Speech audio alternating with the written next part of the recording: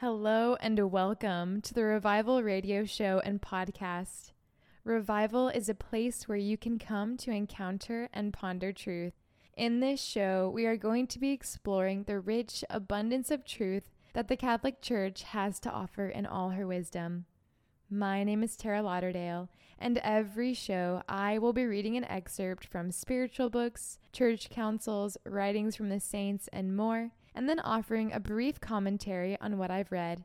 This is so we can have the opportunity to hear and contemplate truth, and then allow this truth to penetrate into our daily lives so that we can become imitators of Jesus Christ. Welcome to the show.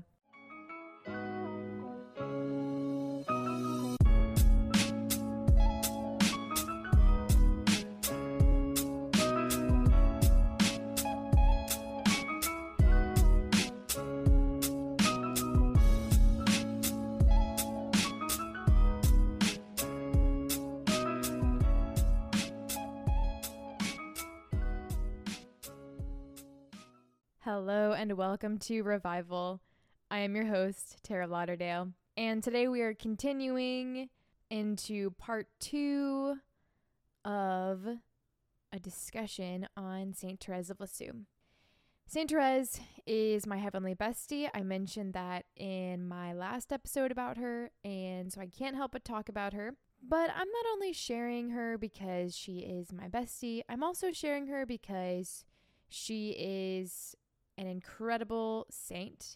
She is one of the 4 female doctors of the church, and I think that her doctrine of the little way is extremely, it's just wonderful. And I think that many Christians in general and Catholics can also learn a lot from her doctrine of the little way. And so today we're going to actually talk about that. Last episode, we just kind of talked about the basis of her doctrine. We talked about how the characteristics of her doctrine include simplicity, abandonment, humility, poverty, confidence, love, all that good stuff. And we talked about where her little way came from, that primarily it has the spirit of the gospel. It's saturated in the spirit of the gospel. But then even more specifically, Therese had these great desires for sainthood,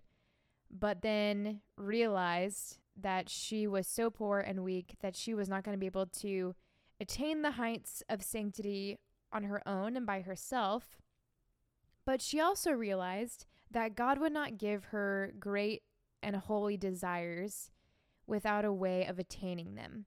And so she looked for this little way. She was like, in the way that houses have elevators or lifts, instead of going up the stairs, she said, I want to find a new and straight and simple way to holiness. And so she went and she discovered these 2 verses from Proverbs and from Isaiah, which helped her understand that she's called to be a little child, and she's called to become little, to go towards God as a little one, and trust that he will lift her into his arms and he will do all of the work. So it's super beautiful. And today we're going to actually get a little bit more into her doctrine. We're going to skim the surface. Her doctrine, again, how many times can I say it? She's a doctor of the church. There are only 4 female doctors, and she's one of them. So though her doctrine is super simple, it has great depth to it. And many books have been written about her. Many people have, evaluated her doctrine. And so we're just going to talk about maybe 1 or 2 aspects of it. But again, we're not talking about the whole thing. So we're pulling again from the book that I used last episode, which is Complete Spiritual Doctrine of St. Therese of Lisieux by Father Francois Jamart. And this is a great book, one of my favorites to describe her doctrine. I've read a lot of biographies and writings and evaluations and people's different views of her doctrine, analysis, all that good stuff. And this book in particular, I thought really encapsulated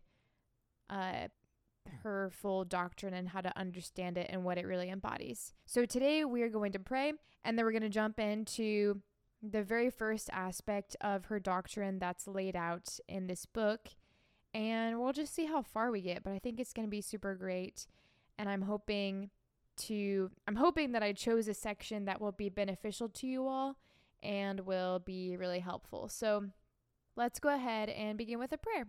In the name of the Father, and of the Son, and of the Holy Spirit. Amen. Come, Holy Spirit. Come, Lord Jesus. Lord God, we thank you and we praise you for the gift of today. We thank you, Lord, for St. Therese and for her little way.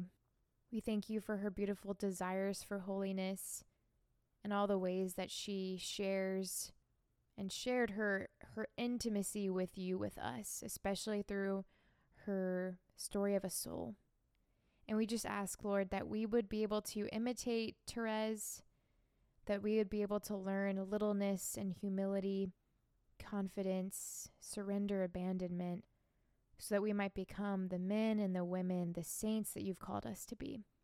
We entrust this time to you and ask for you to send forth your Holy Spirit to be upon us. Help us to cooperate with the Holy Spirit. Help us to love you more, Lord, to love you as you have loved us. We ask all these things in the name of Jesus, our Lord and Redeemer. Amen. In the name of the Father, and of the Son, and of the Holy Spirit. Amen. Okay, so we're going to jump in today. This is chapter 2 of this book on the doctrine of St. Therese, and this chapter is on humility and littleness. And we're going to see what happens. I haven't read this book in a really long time, so it's going to be really fun to review it with you all. And of course, I just think that Therese's doctrine and teaching is so good. I can't handle it. It's so good. And I'm excited to share it with you. So this first section under this chapter is titled The Littleness of a Child. This is what Father Francois Jamart says as he begins writing about St. Therese's doctrine. He writes, "The first characteristic of a child, and that which first strikes us, is its littleness. In the supernatural order, we must likewise, first of all, recognize our littleness. This is the disposition that characterizes our true condition and puts us in our right place before God. To be little spiritually means to be humble. Littleness, however, implies a certain simplicity, an effective note of sweet self-effacement. To a sister who asked Therese what she meant by remaining a little child before God, she answered, 'It means that we acknowledge our nothingness, await everything from the good Lord, refuse to attribute to ourselves the virtues we practice, but believe that we are incapable of doing anything that is good.' This, in fact, is what humility is. To acknowledge that we possess nothing ourselves, but expect everything from Him. To refer to Him the little good we discover in ourselves or happen to do, to see ourselves, in other words, as we are, weak, powerless, poor, and wretched. It is primarily because humility puts us in our right place, in our true condition, that Therese makes humility the basis of her way. It seems to me that humility is truth. I don't know whether I am humble, but I know I see the truth in all things." To that first reason she added another, and one that is truly Theresian. It is the fact, namely, that it is proper to divine love to lower itself. Hence, the lower we are, the more we attract God. On the contrary, when we lift ourselves up, we go counter to that movement of love. Finally, Therese practiced humility out of love, to prove her love, to ravish thee, quite little I shall remain, myself forgetting, I'll charm thy loving heart.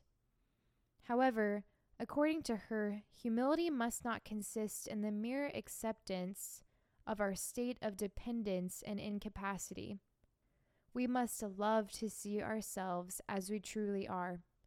We must bear the imperfections that are inherent in our nature.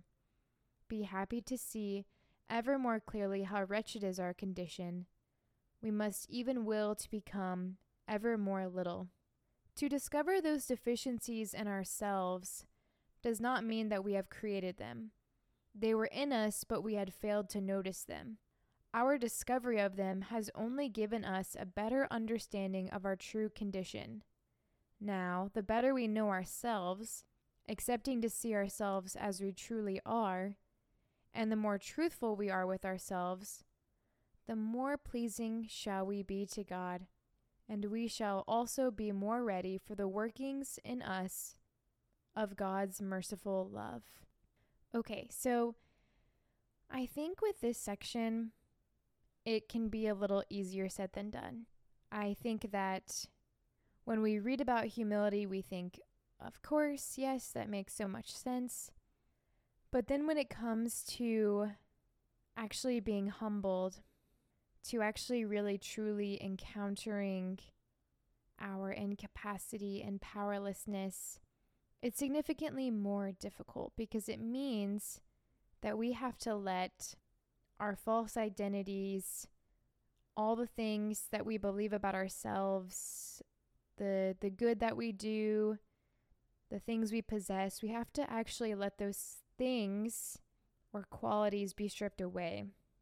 And so in this first section about littleness and humility, I think there are a few key points. So littleness is attributed to humility, but it also implies this simplicity. And I like how Therese describes what it means to be a little child before God. So if we are little children before God, it means that we can acknowledge our nothingness. So we can acknowledge that in and of ourselves we are nothing. Apart from God especially, we are nothing and can do nothing. And this even of itself is extremely important to encounter, but can also be really difficult. And again, I think for us to really encounter our nothingness, we do have to enter into silence and solitude and stop, again, hiding behind distractions and busyness. Because a lot of times when we're busy and our lives are noisy, we have a lot of activity, we have a lot going on, it's a lot harder to acknowledge our nothingness because we can be so full of all these other things, which are not bad in and of themselves, but we can make them our identities. What Therese is saying is that it's urgent that we acknowledge our need for God and we stop hiding again behind all of those things that we can use to define ourselves, all of our possessions, relationships, whatever it is, but really humbly sit before God and recognize our utter and total dependence upon Him. And that brings her to the second point that she pointed out about what it means to remain a little child. And she says that it not only means acknowledging our nothingness, but it also means that we're awaiting everything from God. So we're trusting that God is actually going to provide in every possible way for us, that He has these good things for us. And so as little children, we're waiting with outstretched arms and open hands, trusting that our Heavenly Father is going to provide for us instead of grasping, taking, believing that we are in control and that we have to give all things to ourselves. She also says that being a little child before God means that when we do beautifully practice virtue, we should not attribute it to ourselves. So in other words, we should not give the glory to ourselves for any good that we do, but we should recognize that any good that we do or say is only because of the grace we've been given by God, which is extremely humbling because it's really tempting when we do good things and somebody affirms us or compliments us or sees us and they say, wow, way to go, that's so awesome, or that was so beautiful. And it can be so tempting to take that affirmation for ourselves and not give it to our Lord. But she says a key part of being little children is that we hand to our Father all of those good things that we receive and we just give Him all the credit because that's where the credit is due. It belongs to Him. And then, Yeah, and then along with that is acknowledging that we are incapable of doing anything that is good on our own. And that's exactly what Jesus says in John 15. He says, apart from me, you can do nothing. And so Therese is just inviting us to live more deeply into that reality that we cannot do anything good apart from God. So this is really continuing to set the tone for Therese's spiritual doctrine. Just the way of the little child is the way of humility. And she says that it's not, again, only about accepting that we are totally in need and we're totally dependent upon God. It also means that we have to love to see ourselves as we truly are. So it can be really tempting when we do discover our poverty to really dislike ourselves or be tempted to despair or self-loathing. But Therese says that we should love to see our imperfections. We should love to recognize our poverty and our wretchedness because, again, it means that we are reminded of our utter need for God, and we're reminded that it's good to be little. So acknowledging and seeing our nothingness and our poverty actually just truly makes us littler. And the littler we are, the more humble we are, and the more we are disposed to receive what God desires to give us, and we are more disposed to the work that God wants to do within us. So we're going to keep going, discussing this section on humility. And the next section that falls under this chapter is titled Being Hidden and Forgotten. And I think this is going to be a really, really tough section to read. So this is what the author says about littleness and about what Therese says about being hidden and forgotten and how that is an aspect of being a child. The author writes, Therese took delight in being hidden, unknown, and counted as nothing. She took pleasure in being despised. I want to hide in this world. I want to be the last in all things. For you, my Jesus.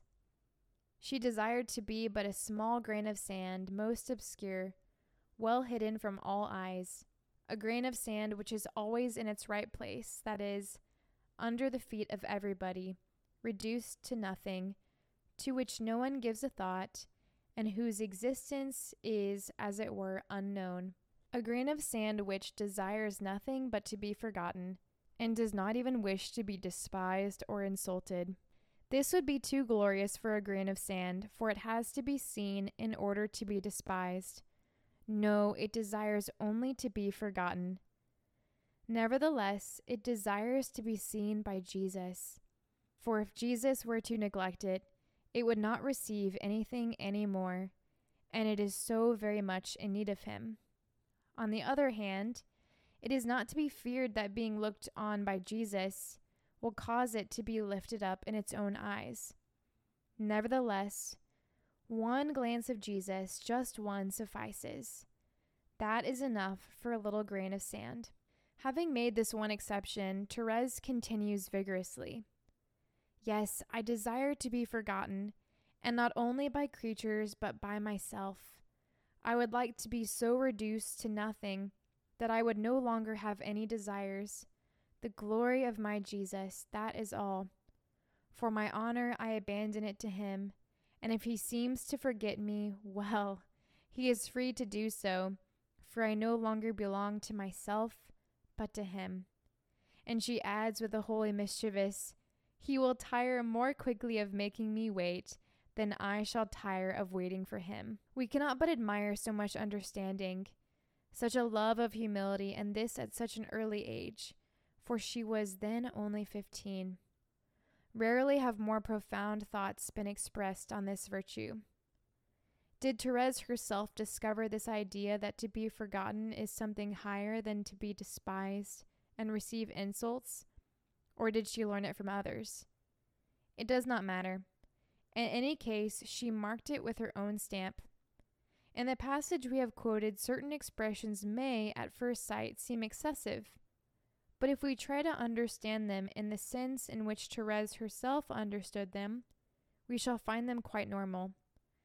When, for example, she says that she would desire to be so totally reduced to nothing that she no longer has any desire, it is clear that she does not exclude all desires, for such a thing would be inhuman.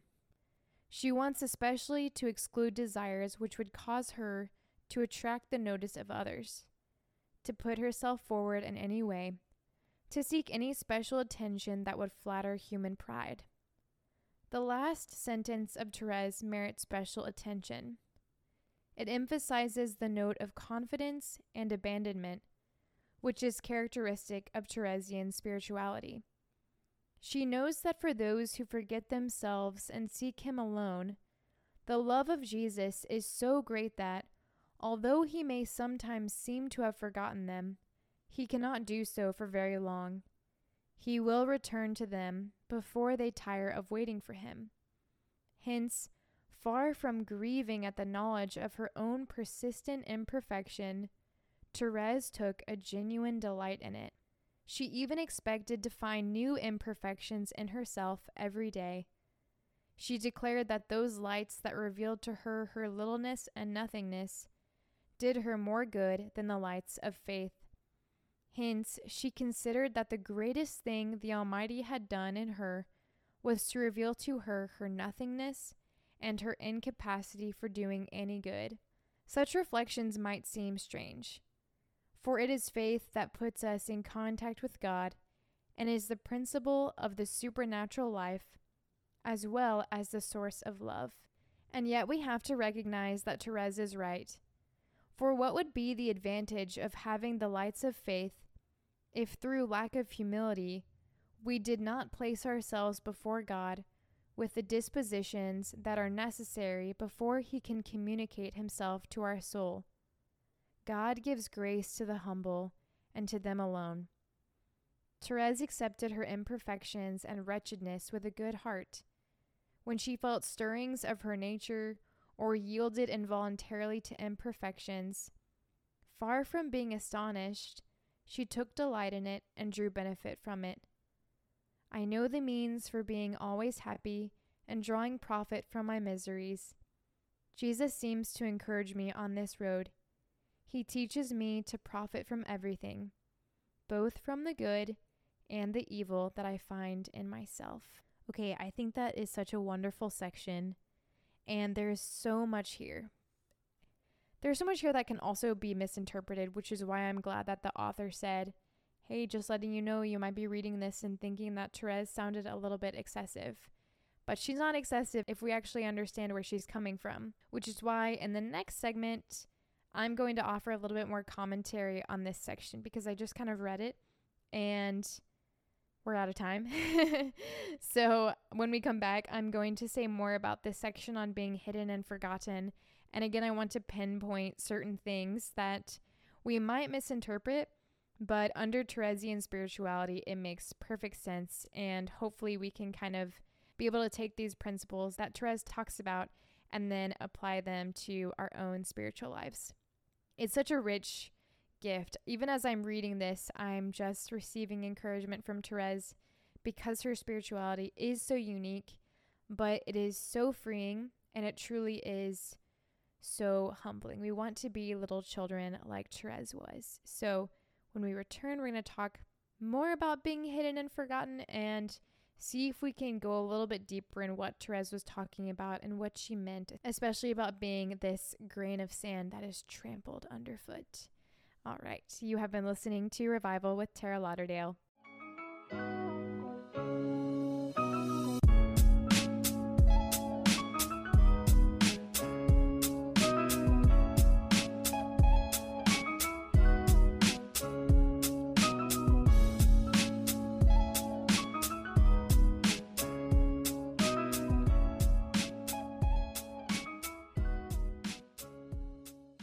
Hello and welcome back. You are listening to Revival with Tara Lauderdale, and today we are continuing our part 2 discussion on St. Therese of Lisieux, my heavenly bestie, one of the 4 female doctors of the church. She's an absolute stud. What more can I say about her? Haha. Anyway, Therese rocks because she teaches us how to be saints and what that means. So today we're learning from her. We're learning about her little way of spiritual childhood. We are taking a deep dive into her doctrine today using this book, Complete Spiritual Doctrine of St. Therese of Lisieux. And this first chapter is on what littleness actually means, and it means to be humble. So when we left off, we were reading this pretty long but beautiful section on being hidden and forgotten. And the author had written that Therese loved being hidden, she loved being unknown, she loved being counted as nothing. And that is something I think that is pretty unfathomable to all of us, because one of our deepest desires as human beings is to be seen and known and loved. And Therese, I think, loved being unknown and loved being forgotten by people because she knew who looked upon her. She knew who loved her and who chose her.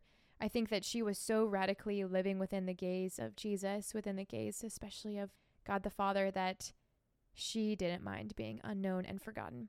And a big reason why it's pretty unfathomable to us to even desire to be unknown or forgotten or hidden is because we do not live within the gaze of the Father. We frequently want to be seen by other people. We want to be known by other people.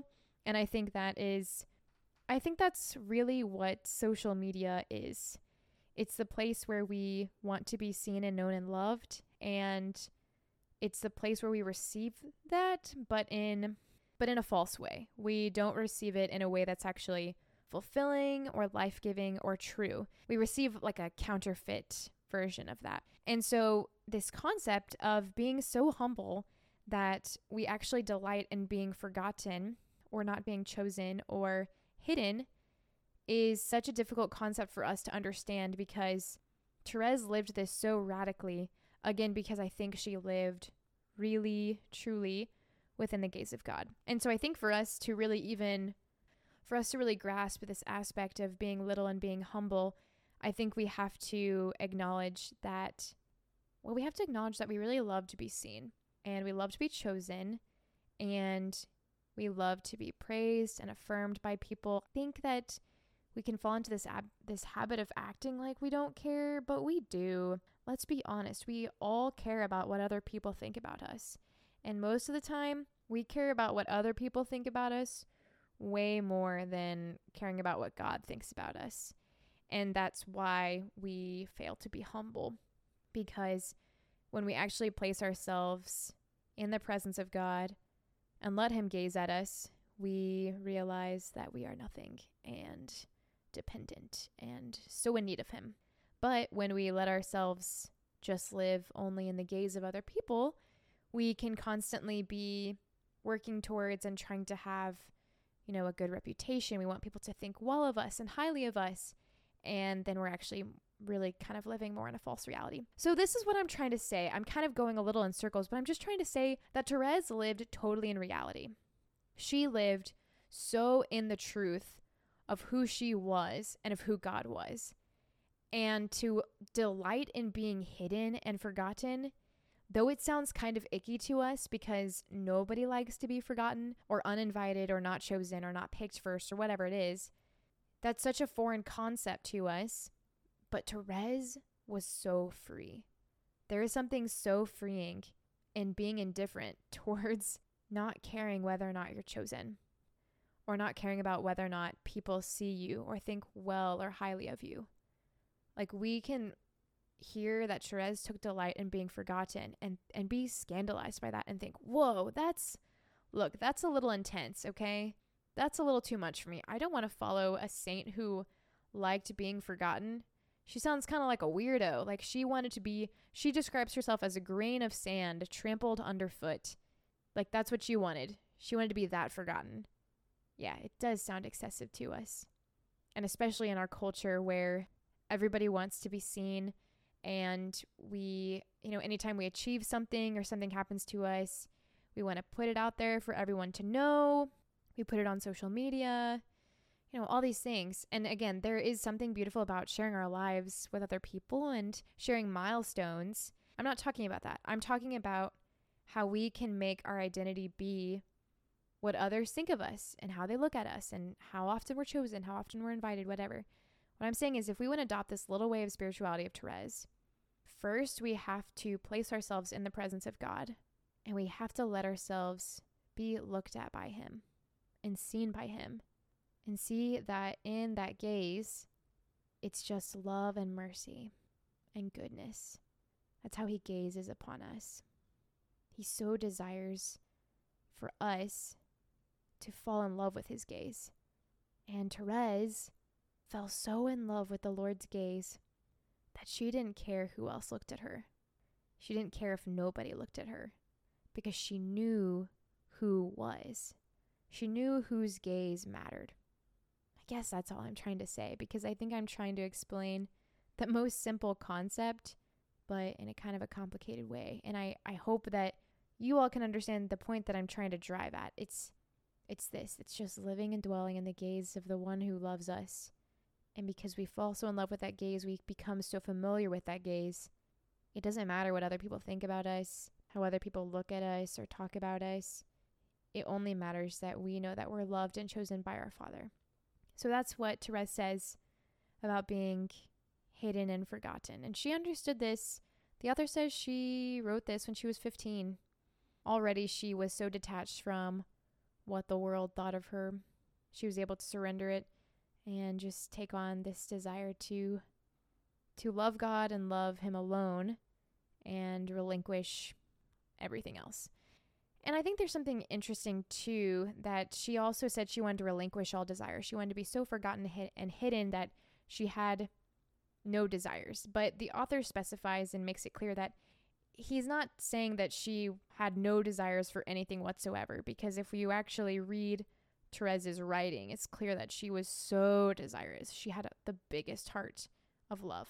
And love is driven by desire, I think, namely. Not totally. Love is a choice, and love acts in the will, but Therese was desirous of being holy, of making God known and loved.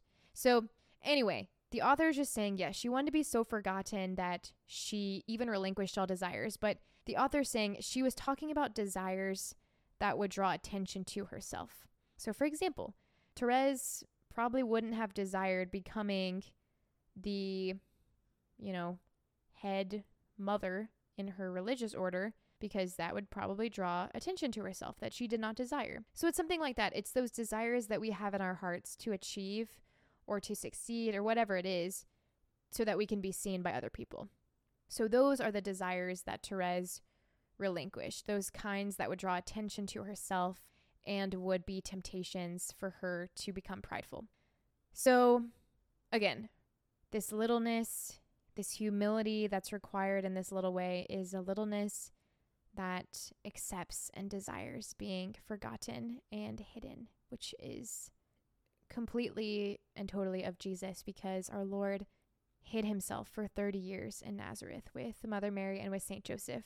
And so Therese, I think, is really adopting that interior that was totally of the Lord before he went out in his public ministry. So Therese is not being excessive at all. She's just imitating Jesus and how he lived. So that's all I'll say about that. I've said enough about being forgotten and hidden. No, I haven't. We could totally keep going, but there are 2 more sections I want to cover from this chapter on humility and littleness. So the next section is on learning from our faults. And the author writes about this section. He says, "In fact, as long as we have good will, our faults can serve to instruct us and help us to make progress, for they make us distrust ourselves and look for means to correct our imperfections. If, after committing a fault, we accept the humiliation that follows from it, this merits for us an increase of love. This is the way saints react. They are no more exempt from weakness than we are. Far from grieving on their account, they accept themselves as they are and make use of their imperfections to raise themselves nearer to God. Those falls must appear the more natural to us because, in the way of perfection, we remain children. It is inevitable, therefore, that we should make false steps. The little one who learns to walk unavoidably falls from time to time. I have many weaknesses, said Therese, but I am never astonished because of them. I am not always as prompt as I should like to be in rising above the insignificant things of this world. For example, I might be inclined to worry about some silly things I have said or done. I then recollect myself for a moment and say, Alas, I am still at the point from which I started, but I say this with great peace and without sadness. It is truly sweet to feel weak and little. How much these reflections of St. Therese differ from what are possibly our own habitual sentiments and ways of acting. Again, Therese wrote, "We would like never to fall." What an illusion! What does it matter, my Jesus, if I fall at every moment? I come to recognize by it how weak I am, and that is gain for me. You see by that how little I am able to do, and you will be more likely to carry me in your arms. If you do not do so, it is because you like to see me prostrate on the ground. Well then, I am not going to worry, but I will always stretch out my suppliant arms towards you with great love. I cannot believe that you would abandon me. Okay, this section goes on, but I want to say something about it. I want to pause here. So, learning from our faults, Therese says great things about this. So, our faults can actually do well to serve us. And I think it's important that the author points out, as long as we have goodwill. So we have to be seeking God and have goodwill when it comes to this. But our faults can actually really help us to progress as human beings in growth and maturity, but also in the spiritual life. Because when we mess up and we fall, it helps us realize that we have imperfections. And when we accept our falls with humility, this can actually help us to have an increase in love. So the saints all fell. We think of the saints sometimes as these sinless people, but they weren't sinners. They were sinners. They did sin. They messed up quite frequently. But the saints learned how to accept their flaws and their weaknesses and not be discouraged by them. They accepted them as they were, and they made use of their imperfections and actually allowed those imperfections to draw them even closer to God. We sometimes think that our weakness and poverty keeps us from God. But what Therese is teaching us is that actually our imperfections and falls can elevate us towards God, can actually draw God to us, and can be ways that we are drawn to God. And also, we should not be surprised by them. So Therese said that she was never astonished by her weaknesses. I love this. She said that she would sometimes be tempted to worry about things she said or did, small things. And then she would say to herself, but this is really important, and this is italicized in the book, she said to herself after she fell, "Alas, I am still at the point from which I started." Alas, I am still at the point from which I started. So when we fall, when we're weak, when we realize we've been prideful or lustful or gluttonous or greedy or angry or envious, whatever it is, and we fall and we realize, okay, I messed up again. I'm still a poor sinner. We should not let ourselves be discouraged by this fact, and we should not lose our peace, and we should not be overly saddened or surprised by our weaknesses, because it's actually a sign of humility when we can say, oh yes, okay, I do still struggle with that sin. And we're not being indifferent or complacent or lukewarm about it. That's not what Therese is saying. Therese strived for perfection. She strived to be holy, but she was not astonished by her weaknesses. And I think the difference is that we can be astonished by our weakness and then tell God, look, I've got this. I can handle this. I'm going to fix this habitual sin by myself. That is not what Therese is saying, because that is pride. That is pride saying, God, I don't need you, and I can handle this.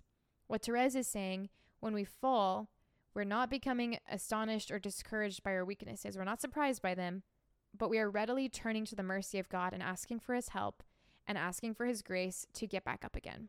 That's the big difference. Humility recognizes our faults, but then it says, God, I need you. Please help me, and please give me the grace, supply me the grace to keep going and keep trying, because I cannot do this myself, and I need you to help me become holy. So that's what Therese is describing for us. She knew that she was weak and that she was little, and she wasn't discouraged by who she was. But again, she wasn't complacent about it either. She had great desires for holiness and sanctity, and she just turned those desires upon God and asked for him to make them reality. And she trusted that, she said, I love this. What does it matter, my Jesus, if I fall at every moment? What does it matter, my Jesus, if I fall at every moment? She knew that it was okay, because every time she fell, she realized even more how weak she was. And the more she realized how weak she was, the more she became little. The littler she became, the easier it was to throw herself into the arms of God and let him do the heavy lifting. Okay, so there's one more section that we're going to read about under this chapter on humility and littleness, and it is on reliance on grace. So this is what the author says in his section, Reliance on Grace.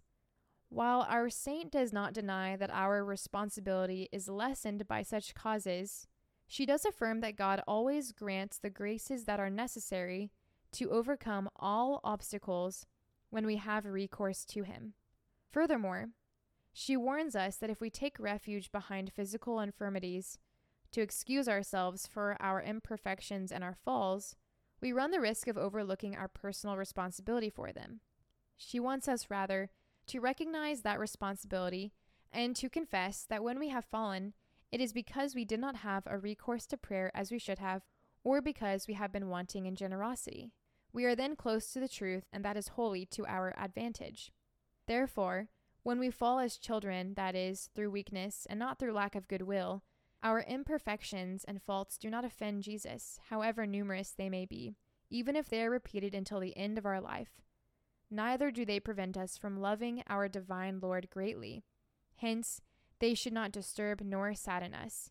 We should, on the contrary, accept them calmly, or, as St. Therese often repeated, we should accept them with mildness and great peace. When we accept with mildness the humiliation of having manifested our imperfection, the grace of God returns immediately. Our faults make us realize how weak we are, the extreme need we have of God, and the danger we run to trust ourselves. In this way, our faults keep us humble, make us seek our support in Christ, and thus they strengthen our love. It is only when his children ignore their constant lapses and make a habit of them, and fail to ask his pardon, that Christ grieves over them. But he is full of joy at the sight of those who love him, and after each fault, ask his pardon and cast themselves in his arms. He then recalls only their desires of perfection. She concludes this section very fittingly with the words, "Ah, how little we know of the goodness and merciful love of Jesus." So in this section, the author is affirming what Therese says, that we're not supposed to, in recognizing our faults and imperfections, not take responsibility for them. We're encountering the fact that, yes, these faults and imperfections are my own. I have to take responsibility. I have to accept the humiliations or the consequences that come from my imperfections. But again, we should not be discouraged by them. And no matter how often we fall, when we're really trying to do our best, we have goodwill especially, then Jesus is not scandalized or offended by these falls. But the opposite is that when we fall and we ignore Jesus and we make a habit of this, we make a habit of falling and we don't ask for his mercy or for his pardon, then yes, he is saddened by our weaknesses and our faults because we're not asking him for help. We're not imploring him. We're not turning to him. But Therese is saying when we turn to him over and over again, we tell him how much we love him. We tell him how hard we're trying, that we want to make him known and loved. We want to become holy as he is holy. He just gives us all the grace we need, and he opens his arms and he welcomes us. And so I think really what Therese is saying is, okay, faults and imperfections, that is human. That's what's going to happen. We're going to encounter those. We're going to fall. We're going to mess up. But are we actively trying our best to really love the Lord and really seek virtue and live virtue? Or are we becoming complacent and lukewarm and seeking ourselves and not really caring to become holy, not really seeking virtue at all? So again, there's this really different way of approaching our faults and weaknesses. There's one that can lead us to pride or despair or discouragement. And then this other way that Therese is talking about should lead us to deeper surrender, deeper confidence in God, especially in his mercy, and a greater humility that says, okay, these faults and weaknesses are my own. I accept them, and I'm seeking to love the Lord with all that I have, and I'm trusting in his mercy every time I fall, and I'm trusting in his grace to set me upright again and to keep going. So that's at the heart of Therese's spirituality. And again, there's so much more here. I'm only on page 29. I only got to the first chapter of her Doctrine of the Little Way, but hopefully this gives you all some encouragement to look more deeply into her doctrine, because again, it is so beautiful. I love it so much. It's had a really great impact on my spirituality. And even today, as I was rereading her doctrine and kind of re-going over some of these points, I am reminded and encouraged myself by her. So hopefully it is a source of encouragement and inspiration for all of you. And again, I highly recommend this book. If you think that you want to be friends with St. Therese and want to learn more about her doctrine, this book is called Complete Spiritual Doctrine of St. Therese of Lisieux by Father Francois Jamart. And his last name is spelled Jamart. Okay, so that's all I've got for you today on Therese. We'll close with a prayer and then we'll call it quits. All right? In the name of the Father and of the Son and of the Holy Spirit. Amen. Come, Holy Spirit, come, Lord Jesus. Lord God, we thank you and we praise you for today, for all the ways that you have mercy upon us and pour your grace out upon us, the ways you pursue us and never give up on us and never abandon us. And we just thank you, Lord, for the gift of St. Therese and her example, for her spiritual doctrine of the little way. And we just ask that we would be able to become more childlike, that we would especially be humbled and know the truth about ourselves and the truth about you, and seek always to love you and glorify you in and through our lives. Please bless us and give us the grace we need, Lord, to be holy as you are holy. We offer this time to you, asking that your will would be done in and through our lives, and praying all of these things in the name of Jesus our Lord. Amen. In the name of the Father, and of the Son, and of the Holy Spirit. Amen. My friends, I just have one last announcement. This will be the final revival episode that's going to air on St. Michael Catholic Radio for a little bit of time. Could be the last one forever. Not entirely sure. Could be the last one just for a little while. But I am, as some of you know, a full-time focused missionary. I'm also working on my master's degree. And this radio show was a great gift to try and to do. And so I expanded my podcast from 25 to 35-minute episodes to fill in an hour. And it was a lot of work and it was a great gift. I learned a lot about myself these last 6 months. And Revival will probably continue to keep coming out, but it won't air on St. Michael Catholic Radio, I don't know, again or for a while. Don't know. Only God knows. And I'm just trying to follow what he wants me to do. So from here on out, episodes will still probably come out on Spotify and Apple Podcasts. They will be significantly shorter, which I'm a little excited about. But please keep praying for me. Please pray for my role as a focused missionary and keep praying for the conversion of all of Tulsa. And especially, I just pray that we all continue to seek our own conversions, that we continue to turn to the Lord and cooperate with the graces that he pours out upon us. But thank you so much for listening to Revival on St. Michael Catholic Radio. It's been such a joy and a blast. Again, I learned so much about recording, editing, prepping shows, all that good stuff. And yeah, just stay tuned. We're going to see what God does with Revival. Who even knows? It's his. I'm just along for the ride. All right. You have been listening to Revival with Tara Lauderdale. Have a wonderful week, everybody.